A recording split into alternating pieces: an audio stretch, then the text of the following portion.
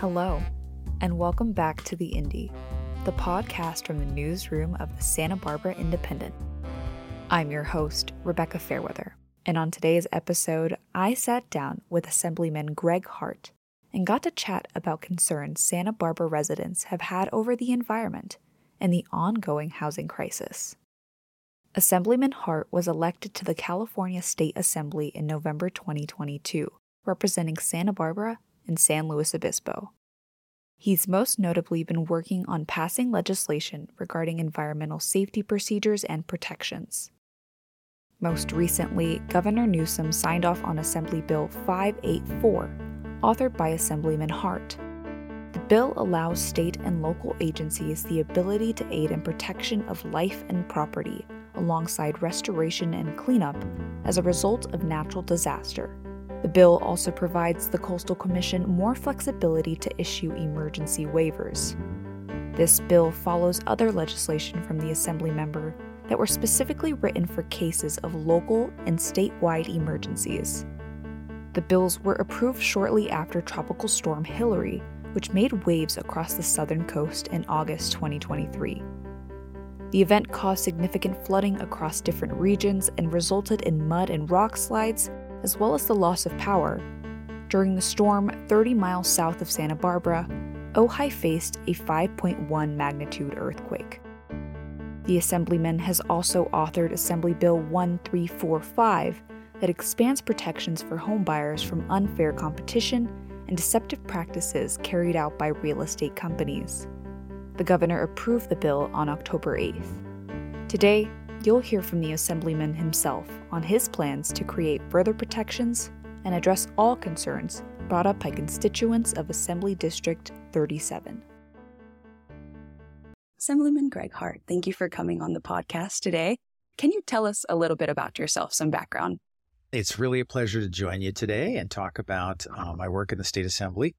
This is the first year that I have been serving in Sacramento as a representative in the State Assembly, but prior to that, I was a Santa Barbara City Council member, a member of the Board of Supervisors, served on the California Coastal Commission, and have lived in our district virtually my entire life. So it's really an honor and a privilege to represent us in Sacramento. Yeah.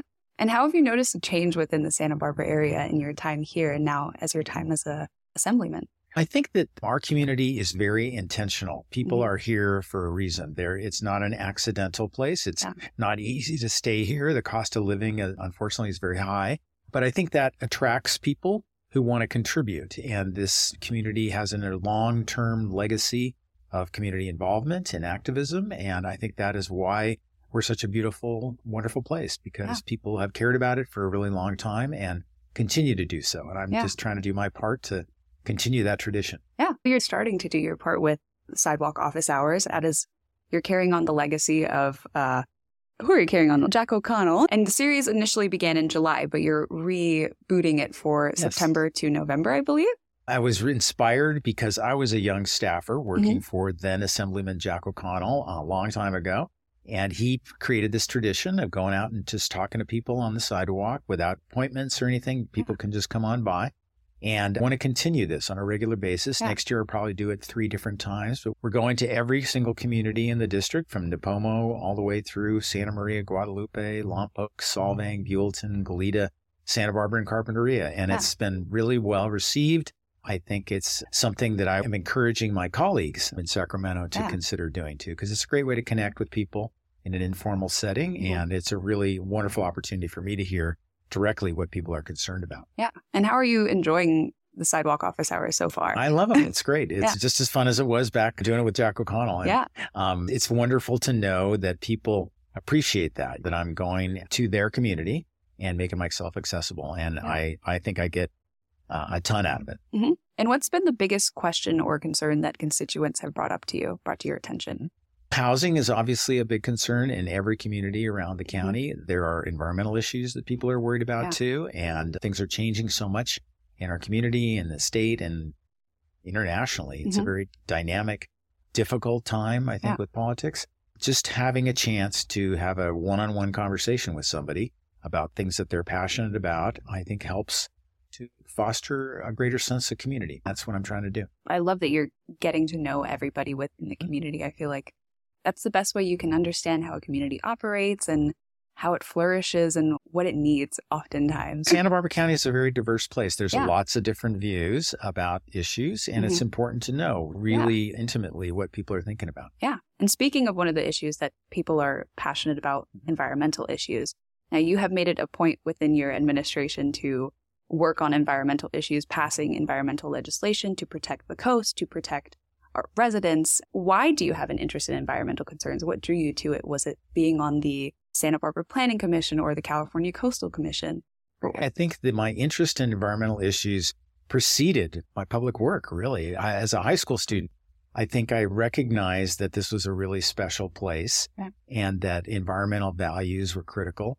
I was actually living in Santa Barbara in 1969 when the oil spill happened, and it was devastating to the community.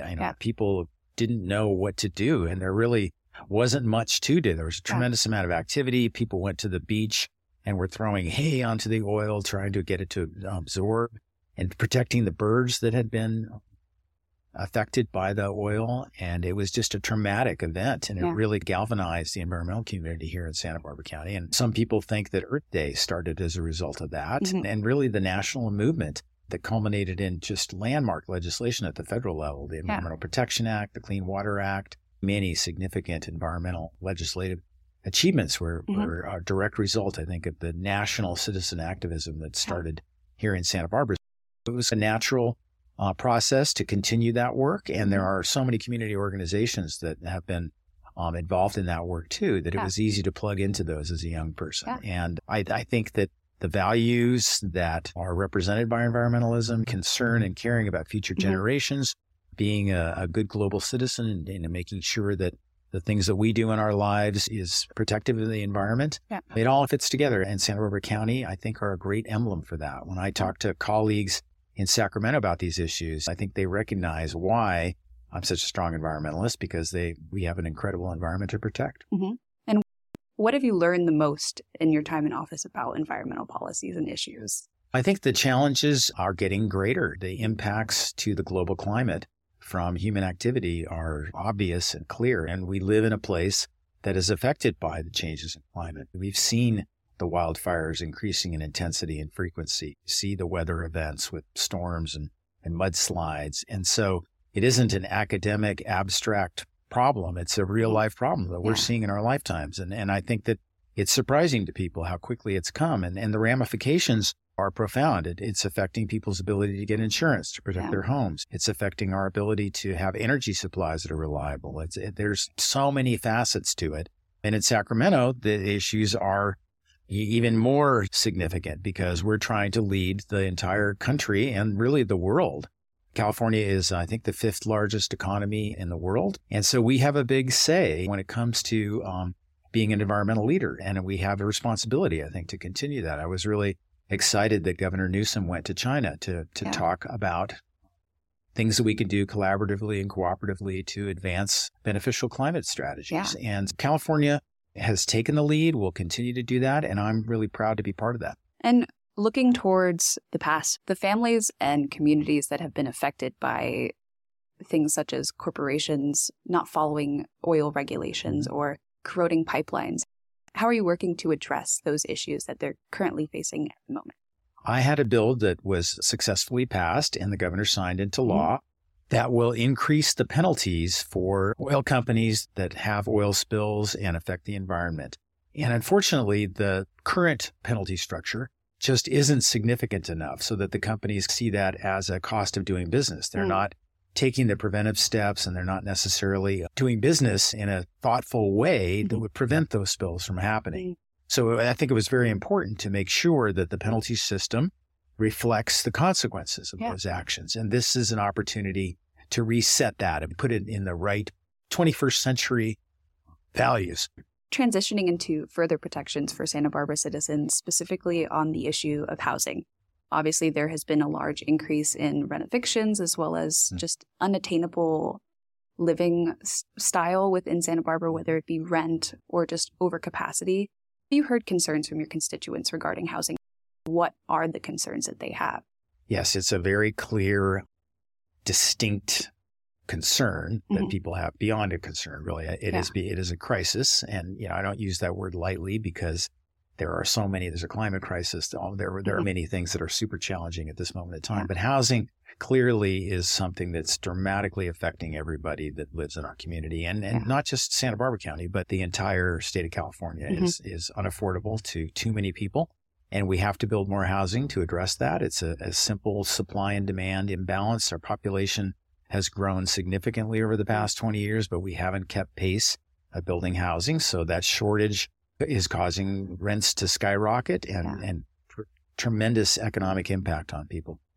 The best illustrations of this that I've seen as just a story and an experience, I was shopping at a local grocery store, and the person checking me out explained that they didn't live in Santa Barbara. They live in the San Fernando Valley. Wow. And the company brings them up and puts them in a hotel and pays them time and a half overtime when they're traveling back and forth to be able to have somebody to work in the grocery store to keep the store open. And that's how profound the housing crisis is manifesting itself for employers trying to get people to be able to work and live in Santa Barbara County. So we have an urgent need to approve more housing, and the state is pushing local governments to do that. And I think local governments are responding. It's taken a long time. We're making progress every year. And this year in the legislature, there were additional bills to urge local governments to pick up the pace and develop more housing. And I think it can be done very responsibly and fit into the fabric of our communities. Yeah.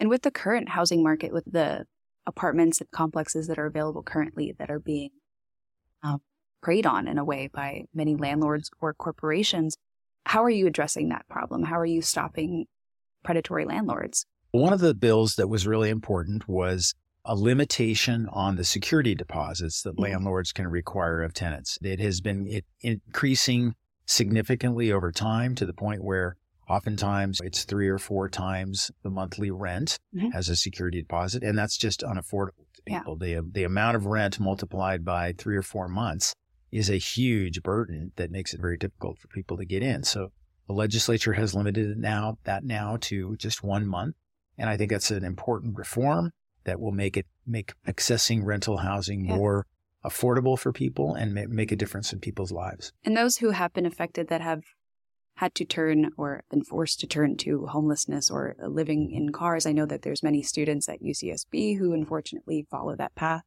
What are your plans to improve the health and safety and well-being of these individuals? The university is a really specific instance where unfortunately, the university's housing policies haven't kept up with their enrollment. And there was an agreement about 12 years ago between the University of California, Santa Barbara and the County of Santa Barbara that the next increment of growth that would occur at the university would be covered by the housing that they would build to take care of the students, the new students, and the faculty that would be part of that expansion. And unfortunately, the university has not met that commitment. They're trying now, and they're trying to catch up to the 3,500 units that they need to build to accommodate that demand that has actually occurred in the community. But you can imagine that unmet housing demand has had a huge ripple effect across the whole community. If you have 3,500 extra people who are living, competing for rents, prices are going to go up. So I think that's had a profound impact. But I'm pleased to see that the university very recently has decided to go forward on a plan that was really agreed to back 12 years ago. And hopefully they'll get on track quickly and be able to make a big difference. That coupled with the additional housing that all the local governments are approving to meet up with the state requirements is going to provide the supply that will hopefully reduce rents and make things much more affordable. Coming back to the community aspect of Santa Barbara, with the housing crisis, there's been so many organizations, groups, just people who are so willing to help. And it's fascinating to watch. I've never seen it anywhere else in the world. So Santa Barbara is definitely a very special community for sure. The Santa Barbara Foundation is one of those nonprofits that's really taken the lead to try and bring the philanthropic dollars that help community organizations and focus those on a new effort to increase the affordability of housing. So everybody's pulling together. We all understand the consequences and the urgency and the need to make progress on that. And I think residents in all the communities are beginning to understand this better too. There was a long time when this was a very slow growth area, and that was an ethic that had environmental roots in it. There was concern about living within our resources.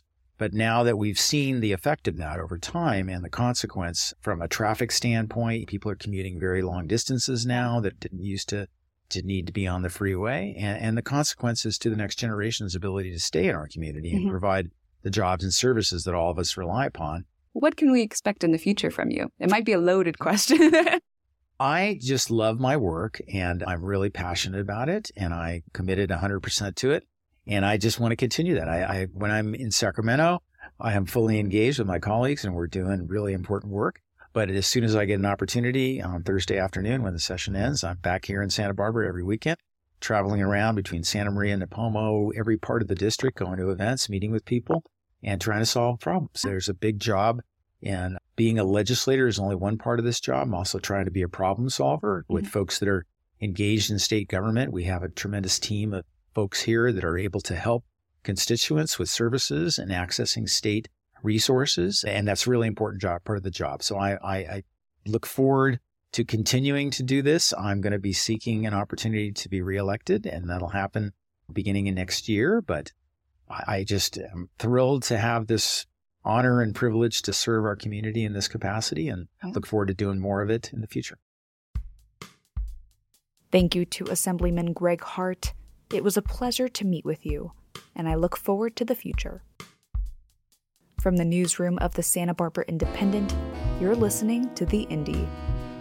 I'm your host, Rebecca Fairweather, and we'll see you next time.